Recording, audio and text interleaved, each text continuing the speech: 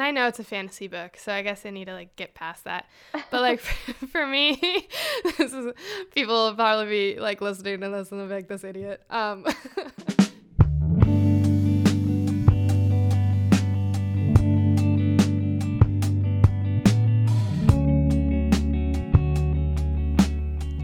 Welcome to Red Wine Reads, a community of book lovers talking about our favorite and not so favorite books while pouring a glass or two of wine.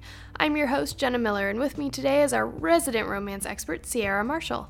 Now, before we start, I should warn you that we do spoil the endings of the books we review, so if you don't like that, then please go finish the book and come right back to this episode. My goal is to have you read these books with us so you can participate in the conversation. At the beginning of each month, I outline the books we will be reviewing, so whether you want to read one, none, or all of them, the choice is up to you. These reviews are not backed by any science or experience, just purely two opinionated amateur readers. You may hate the books we love or love the books we hate. Everyone has different tastes, but we hope this podcast is fun to listen to no matter how you like your books. So, without further ado, let's pull some corks and get reading.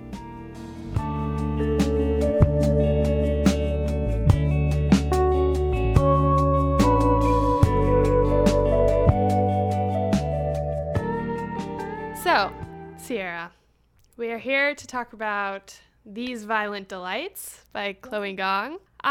Here's some quick facts about the book before we really dive into here. So some quick facts is this book was published in November 2020, so fairly new, and is a first book of a 2-book series.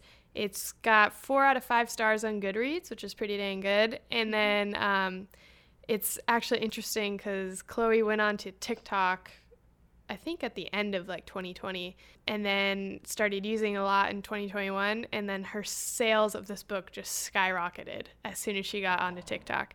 And so when she reached the realm of book talk, possibilities were endless. Oh yeah, absolutely. I know. So it ended up being a New York Times bestseller and really, really popular. I got it from my Book of the Month membership, so it made its way onto that curated list, which is big. And this is just a retelling, a creative take, let's say, on the Romeo and Juliet story set in the 1920s Shanghai. And then a little bit about Chloe Gong is she is literally my age. She is a recent graduate of the University of Pennsylvania, where she double majored in English and International Relations. I believe she's 23 now. And yeah. That's a big success, yeah. Yeah, it's insane. According to a profile that I read in People magazine, they described her as Gong has garnered the attention because of her age and talent. She's also celebrated for bringing Asian and LGBTQ characters to the forefront in fantasy. Let's just dive right into our characters. Again, this is kind of a retelling. I wouldn't even call it a retelling, though. It's like a creative take on the Romeo and Juliet story. I would agree, yeah. So we have Juliet Sy. She is the member of a Scarlet Gang, and you have the Scarlet Gang versus the White Flowers. Those are our 2 rival gangs that we have here. And so Juliet is, the heir to one day lead and rule the Scarlet Gang, which is the Chinese gang in Shanghai. And then you have Roma Montagov, who is the member of the White Flowers, their rival gang. And he is also the heir and one day will hopefully lead the White Flowers, this Russian gang set in Shanghai. And so you have the White Flowers versus the Scarlets. You have Romeo of the White Flowers, Juliet of the Scarlet Gang. And then I kind of broke it up. So we have Kathleen and Rosalind, who are both Juliet's cousins from what I can read. Yeah. I think they're twins, or they were triplets. Am I wrong? Yeah, I think that was it. And Rosalind is a dancer. Kathleen, I can't really nail down what she does. I know she was interested in the Communist Party. Right. And went to a couple of their meetings, so she's kind of doing a lot of the go-around work. Yes. That's so true. And then you have Marshall and Benedict, who are kind of like Roma's sidekicks, who also have a secret relationship going on. Yeah. Ooh. And then you have Tyler, Juliet's cousin, who's kind of like the power-hungry guy that wants to overthrow Juliet, kind of push her aside to become the leader of the Scarlet Gang. He thinks that she's not able to do it, so he's kind of he's the guy that like wants to fight for the power. He's annoying. Used to being in charge. Used to being in charge. And those are like the main people that you got to know in this story, I feel. Did I miss anyone? Roma's sister. His sister. Yeah. Alrighty, let's just get into the summary before we get into our thing, to our discussion. Like I was telling Sierra earlier, I feel like I was trying to write this out, had a lot of trouble, so I'm just going to read the summary that NPR gave us because it was very good. And they summed it up quite nicely that I don't think I would spend about an hour trying to ramble on throughout this whole 450-page book. Right. Romeo and Juliet gets a hard-boiled makeover in this historical drama set amid the turmoil of a city torn apart by colonialism. In 1920s Shanghai, where we lay our scene, two rival gangs must join forces to hunt down a monster. Juliet Tsai, the daughter of a Scarlet Gang's powerful head, has only just returned from America, where she was banished in the wake of a catastrophic romantic dalliance. Now she has to prove to everyone that she can be every bit as ruthless as her father in the quest to keep the Scarlet Gang in charge of Shanghai. But when her people begin dying of a mysterious plague that causes them to rip out their own throats, and she hears whispers that a terrible creature in the river may be the source, she has no choice but to go against her family's will and team up with Roma, the heir to the White Flowers, sworn enemies of the Scarlet Gang. To make matters worse, Roma's the reason her loyalty is always slightly in doubt because it was falling in love with him when they were only 15 that got her banished in the first place. Roma shouldn't be happy about their shaky alliance, but he never did manage to get over Juliet Tsai. Now she's back in his life and making everything harder than it needs to be as they work together to unravel a mystery. The Russian White Flowers may be relative newcomers to Shanghai, but the power in their city runs deep, and if Roma's father finds out that he's collaborating with the enemy, his birthright won't protect him. But the fact is, none of these petty power struggles will matter, even if everyone dies of a strange, violent plague, unless the plague is actually just one more weapon in the war for control over Shanghai. So that's pretty much it. I'm going to begin by pointing out a few things I did like. So I think Chloe Gong does a really good job of setting scene. Like, I think I have no idea what 1920 Shanghai was. I didn't really know a whole lot about this time period, a whole lot about this setting until she started writing about it. And I was really like put right into the middle of Shanghai, and she describes everything really, really well. Yeah. Yeah, and I think that was great. And I think she did a great job of creating these characters that had a lot to them.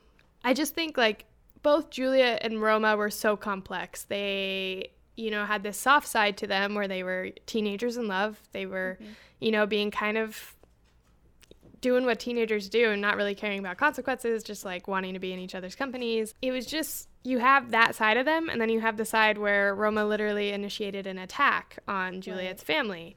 Juliet initiated the killing of Roma's mother. And so you have these characters that inherently want to be good people, yet they're kind of thrown into this gang culture where they can't be in love without someone dying. Right. And so that's like a very interesting struggle that they're both dealing with, even when it comes to saving their city. Even if it's this madness that they're trying to both figure out and they're kind of thrown together, they're still really internally struggling with, if we do this together, somebody's going to die. Because that's what's happened in the past. So yeah. I think that tension carries throughout the book, and I think that's one of like the things that I really liked about this book. Plus, like, Juliet's kind of a badass, which like I was missing in the original Shakespeare play. Yeah. I'm like, this woman just like wearing this necklace that she uses to choke people. That's pretty cool. Right, absolutely. That was some of the coolest parts I read. This is actually one of the things I really liked and really didn't like, was it was Romeo and Juliet without being Romeo and Juliet. Right. There is a second book too. There is. So who knows? It may be. It may end differently, but from the first go ahead, there were no monsters in Romeo and Juliet. So yeah, absolutely. That was definitely a twist. What did you like about it? I really actually liked the ending quite a bit, at least to the first book. I obviously haven't read the second book yet. I really liked the ending of the first book, being that I actually wasn't expecting the villain to be the villain. Mm-hmm. I really enjoyed that. I really thought that it was leading up to being all the Communist Party and everything. Um, so I thought that was very interesting that it ended up not being, it ended up being someone who was very interested in Juliet from a romantic perspective. I also really liked, I did like the attention to detail in the world building aspect of everything. I thought it was very important for you to have like kind of the knowledge of how it would have been in the 1920s in Shanghai, because you think of 1920s, you always think of like the jazz age of, America, 1920s. And Mm-hmm. I like to see how that really affected different places in the colonization of Shanghai. I thought that was a Mm-hmm. really interesting aspect and probably one of my more favorite details of the book. I was pleasantly surprised that it was a mystery rather than Mm-hmm. more of a romance. I would call this book definitely more of a mystery. So yeah, I liked all those. Yeah, I have to agree. I did not. I'm usually one that I'm like, I pride myself and I always like predict the endings of these types of Mm-hmm. like mystery books. And I didn't call this one. Yeah. I was genuinely surprised. So I give them credit. And it did leave on a good cliffhanger. Like you're Mm-hmm. definitely wanting to read the next book. I was somewhat left with a lot of. I was very happy and pleasantly surprised of the character development because for the Mhm. longest I was just kind of like very much in the same way when I read Romeo and Juliet. Um, like as a play, I was kind of disappointed at the lack of character development between Romeo and Juliet. It was always kind of Mhm. these immature teenagers fighting their feelings and taking like really big, I guess, daring decisions, Yeah. stupid decisions sometimes. And in this case, I was so pleasantly surprised by the ending that Marshall was still alive. Oh my That gosh, made I me know. so happy. I was like, oh gosh, she didn't kill him. We didn't go backwards. So I really liked that. I like kind of saw like I was like Marshall should be alive because I like remember her grabbing that vial off of the shelf and I'm like Mm-hmm. maybe she did that but I'm like but maybe that comes into play the next book and Right. so that was like oh god thank god. Well, my brain was literally just going to like Romeo and Juliet as a play. And so Mhm. if you're thinking of as the play, I believe if one of the boys from the rival families, Mhm. so the Montague family, ends up dying. So my Mhm. brain immediately went, it's the same thing. He's dead. Yeah. So I was very happy he wasn't dead because I was like, we didn't get to see their romance flourish. I know. And I feel like that kind of like now like segueing into the things I didn't like. I think that was the frustrating thing for me was like I knew it was Romeo and Juliet, so I kept trying to like predict what was happening next. I Mm-hmm. was like, "Oh, this is the part where they like do this. This is the part where they do this." Like and I kept trying to like map that out in my head, but Right. it was not it at all. Mm-hmm. And so it was just it was just like a lot of going back and forth and like, oh, that's not it. Like, Right. oh, Marshall's gonna barge in here, Tyler's gonna kill him, and then, Benedict's gonna kill Tyler, and then it's gonna be Right. like this Oh, feud. yeah. Like that's what happens, but it wasn't. So it was a little bit frustrating because you're like, oh, that's Mm-hmm. definitely like that should happen, but it doesn't happen, which is fine. Like when a Romeo, like I get it when you're trying to kind of take creative liberty with this Romeo and Juliet story, but I'm not sure if it should market. I don't know. It was almost like too far off from the Romeo and Juliet Right. storyline where I'm like almost like just create different characters. Like Mm-hmm. have it be a rival gang kind of situation, but like don't promote it almost as like a Romeo and Juliet story. Right. I Um, think one of the things that kind of bothered me, I guess, about the book was, like you said, I was very happy that there was a lot of world building, lots of great description. However, I never got too close to caring about the characters as much as I would have liked to. I feel like it spent a lot of time flip flopping between characters that I never really got a sense of how they're really feeling all that much, if that makes sense. And I really like to connect with my characters. Like Yeah. that is one of my favorite things, is really getting in their head, kind of knowing how they're feeling so that I can kind of like disassociate and place myself in their situation. Yeah. And like really like imagine myself as this character. So in that way, like, loved the world building, loved the detail. I really wish it would have like maybe focused a little bit more on the characters themselves and how they're feeling personally towards everything. Yeah, it's so funny you say that, because like I have a bullet here that literally says that. I like got lost in the story because we were flipping and shifting, and we're going to this gang, and then we're going to this gang, and then we're going to like 2 random people on the wharf, and then we're going here, and then it felt like I was like on that ride at the carnival, like the zipper ride where you're getting like like whipped around to like different places, and so I wasn't in a place long enough to be immersed in there. And I think that's honestly why, like, I'm diagnosing myself, but I feel like that was honestly why I didn't get into this book and read it as fast as I would have liked. Right. Because I was constantly being like put into different situations. Yeah. And you're not there long enough. Yeah, I would agree. Because there's so many times where, especially where I feel like the sexual tension was supposed to be a little bit greater, that I couldn't really necessarily feel that sexual tension because I was like, well, we're skipping around so much that I don't get a chance to really feel that tension between the two characters that I really enjoy seeing in a lot of books that I read. Of course, like, I am Miss, like, lover of romance novels. But, you know, in this case, I just wish there was a little bit more of that. And not to say that I do really think this book was probably leading up to, obviously, bigger things to happen in the next coming book. So, I mean, maybe that's why we've had so much world building in this book. It happens with a lot of books, I'm sure. So that they're setting up for the next book to have that kind of emotional give and take. Yeah, and it may be one of those things where we have to read the second book and then kind of come back and reevaluate. Right. But I do think, I even said that, I mean, again, if you're marketing as a Romeo and Juliet story, like that, their romance is like the thing. And so I was like, I was shook when I looked down when I was reading, and it was like the first scene where they're like finally kissing and they're finally like giving into this romantic tension. And I looked down and it was page 350. Yeah. And I was like, it took us 350 pages to make it here.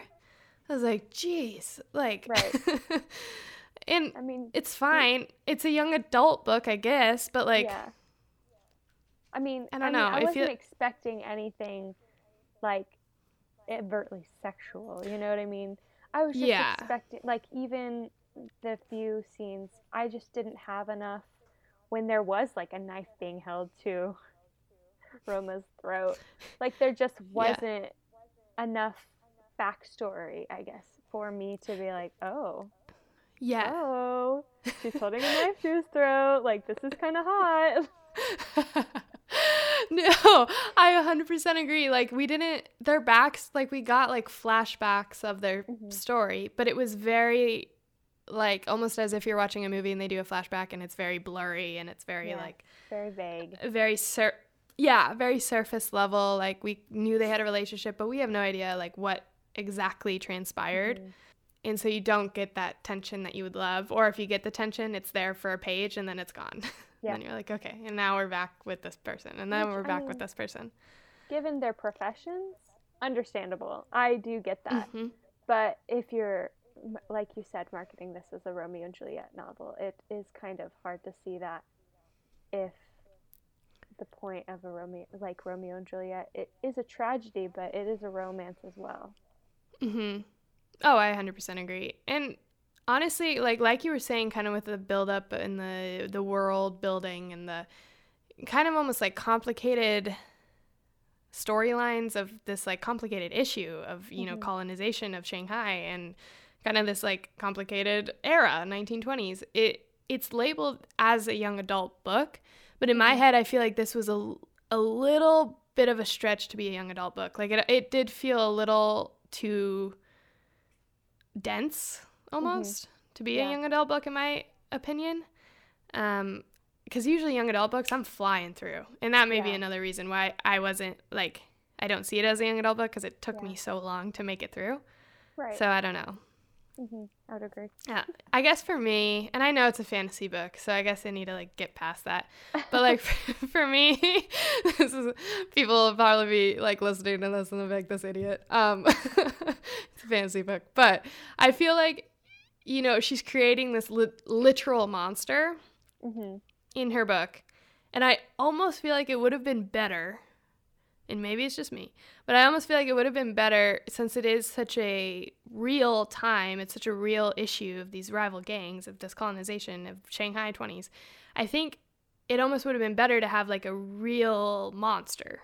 So having like a serial killer, having like a rogue killer that's not with either gang, having something like that be the monster out there that's like causing havoc, instead of a literal monster with slimy reptilian skin and having little bugs pop out of him. It just felt like, again, if this is like a Romeo and Juliet storyline, that doesn't feel very Romeo and Juliet-esque. And so that's where it also lost me, where I was kind of like, oh God, it's like a legit monster. It felt for me a lot more sci-fi in that way than I would say even fantasy, because I could see it as like almost like a Venom situation, or like a symbiote, kind of like attaching itself, like it kind of does in the book, and like transforming this person into like somewhat of like an alien, like altering their chemistry and turning them into something else. I think I would have rather seen it be more or less like a science fiction than it be a fantasy, if that makes sense, because it doesn't feel fantasy when you kind of describe it as cooked up in a lab. Like bugs that have been cooked up in a lab and like are kind of communicating all at the same time, and it just felt more science fiction to me than it felt fantasy. I 100% agree, because I feel like if you're labeling it as fantasy, it's more mythical. And that's where I thought it was going when they first kind of introduced this idea of a monster. I was like, this is going to be like a mythical beast that they, you know, hear stories about. And that honestly would have been better as well. Like, that would have been fine. But the fact, I don't know, it just felt like a weird reach. Was there anything else that really stood out to you? As a whole, like, if we're talking, I really enjoyed the fact that like his little sister kind of came into play, and I feel like it added to Roma's character. I mean, like I know last time we talked about like what was great about this character, what wasn't great about this character. Roma, for me, I really enjoyed his character, as in, I feel like often when you're reading like a Romeo and Juliet, you see Romeo as kind of this like super brazen, like very brave, like outspoken, kind of I don't give a care about anything. And that was very different from, I think, Roma's character. While he is brave and like he does what has to be done, but his driving force is ultimately his family, his friends. I don't even think it's necessarily for him the gang. I really thought it was, he could care less about the gang. I feel different for Juliet. She like cares immensely about her gang. And while yes, her gang is her family, a lot of them, I think honestly it just strictly is the gang for her that she is so very like that is one of her main motivators. Whereas Roma, it was like my sister, like the reason now he hates Juliet is, or possibly hates Juliet, we don't really know, because of his mother, while hers I felt like was more of like, you attacked my home, my gang. Whereas it was like for him, I'm sure now with the mother thing and him thinking Marshall's dead, it's like, you attacked my family. Yeah, it's almost as if like Chloe Gong kind of flipped the script on what is a typical male hero in this type of story, what is a typical female hero in this type of story, where Juliet's more of the tough gun, like ruthless. Cutthroat. Yeah. Literally. Literally cuts people's throats. Like she's the one killing people and being like, Roma, why aren't you pulling the trigger? Why aren't you doing this? Right. where he is like taking a moment to like think things through. Even in like the great scene of them drinking with with like the guy who delivers the packages to the Larkspur, like the said villain, to his place. Like they're having a drinking contest, and Roma's the one that passes out. Right. And Juliet's the one's like, you can't even hold your liquor. And that scene was just like, oh, that's so good. Right. It's nice to see. And I like that she was like, you're supposed to be Russian. And he's like, I'm Russian, not an alcoholic. And I thought that was a really good, like, that's quick. I think that's good. That's funny. That's good. And I do have to say, like, her writing is really good. Oh, yeah. Agreed. Like there was this line I highlighted, and it was so good, and it said, like, you destroy me and then you kiss me, you give me a reason to hate you, then you give me a reason to love you. Is this a lie or the truth? Is this a ploy or your heart reaching for me? And that just struck me like that's the epitome of that Romeo and Juliet storyline. Right. And especially the one in this novel, where I feel like there's a whole lot more hatred, there's a whole lot more tension, there's a whole lot more substance to this relationship than if we met them at 15 and they had this relationship. And so I think that is honestly an interesting angle that she's taken, is like, what would happen if Romeo and Juliet like were split up before they made like stupid teenager decisions, and were kind of placed in these older like young adult bodies, and what would happen then? Right. Well, it is nice because, like you said, if you're thinking like typical Shakespearean Romeo and Juliet, you're really seeing them super young, and you've seen that now, like with the flashbacks and everything, and you are giving them a bit more meat. They're taking in like real adult decisions now, like do I choose romance and love over like what is supposed to be my career, so to speak. If you can call your gang your career. I mean, I'm sure some do. Hey, why not? Real, and then she even brings up the idea of running away to America is like put in front of them, and she's like, that we could never do that. Like that just is not a possibility for us. Like even if we would have wanted to, which we don't. Like at least she was like, at least I don't think she does. That's not a possibility for them. And younger Romeo and Juliet, or Roma and Juliet, would have said, yeah, that's a great idea. We could definitely do that. And I like that aspect. She's being very like realistic about if two people were in this situation now as like young adults. So, like very different decision making. Yeah, ideas, a lot more like substance to their character, a lot more background, a lot more ties that they have. Yeah. Like the stronger the tie to the gang is, which is fascinating. Because when you're 15, 13, like you're not gonna, it's seen, it's you know they're rivals, but you don't know the whole story. Right. And now they know the whole story. Right. And I did like that she added a layer of like actual hatred for at least Juliet's part for Roma. I don't know that Roma had any hatred for her at all until the end of the book. But at the beginning of the book, she really harbored like some resentment towards him that I liked seeing, because it made it less about like, this is just our family drama. And she's like, this was just our family drama. And now it's personal. You got people I cared about killed. And on our property, like, this was only information you could have gotten. But I did like how they kind of somewhat mended that, telling her it was a decision of your people or you, and I was going to choose you. So, sorry, not sorry. Well, let's like kind of get into our final ratings. Let's like talk about what we think.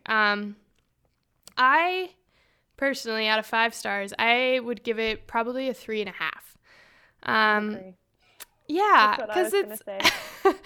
I say it's a good book. Wouldn't say great. We're gonna get dragged for this. I'm almost sure. Oh, I know, and that's okay. They're gonna be like, we're all entitled to our opinion. Or be like, you idiots, read the second book. And I'll be like, all right, maybe. I liked the creative take on the Romeo and Juliet story. It was a little too slow for me. It was a little too all over the place. Not focusing on, like you were saying, kind of like staying in one place for enough time to really connect with these characters. I think the backstory wasn't built up enough of these two, even like the two gangs and why they're fighting. Right.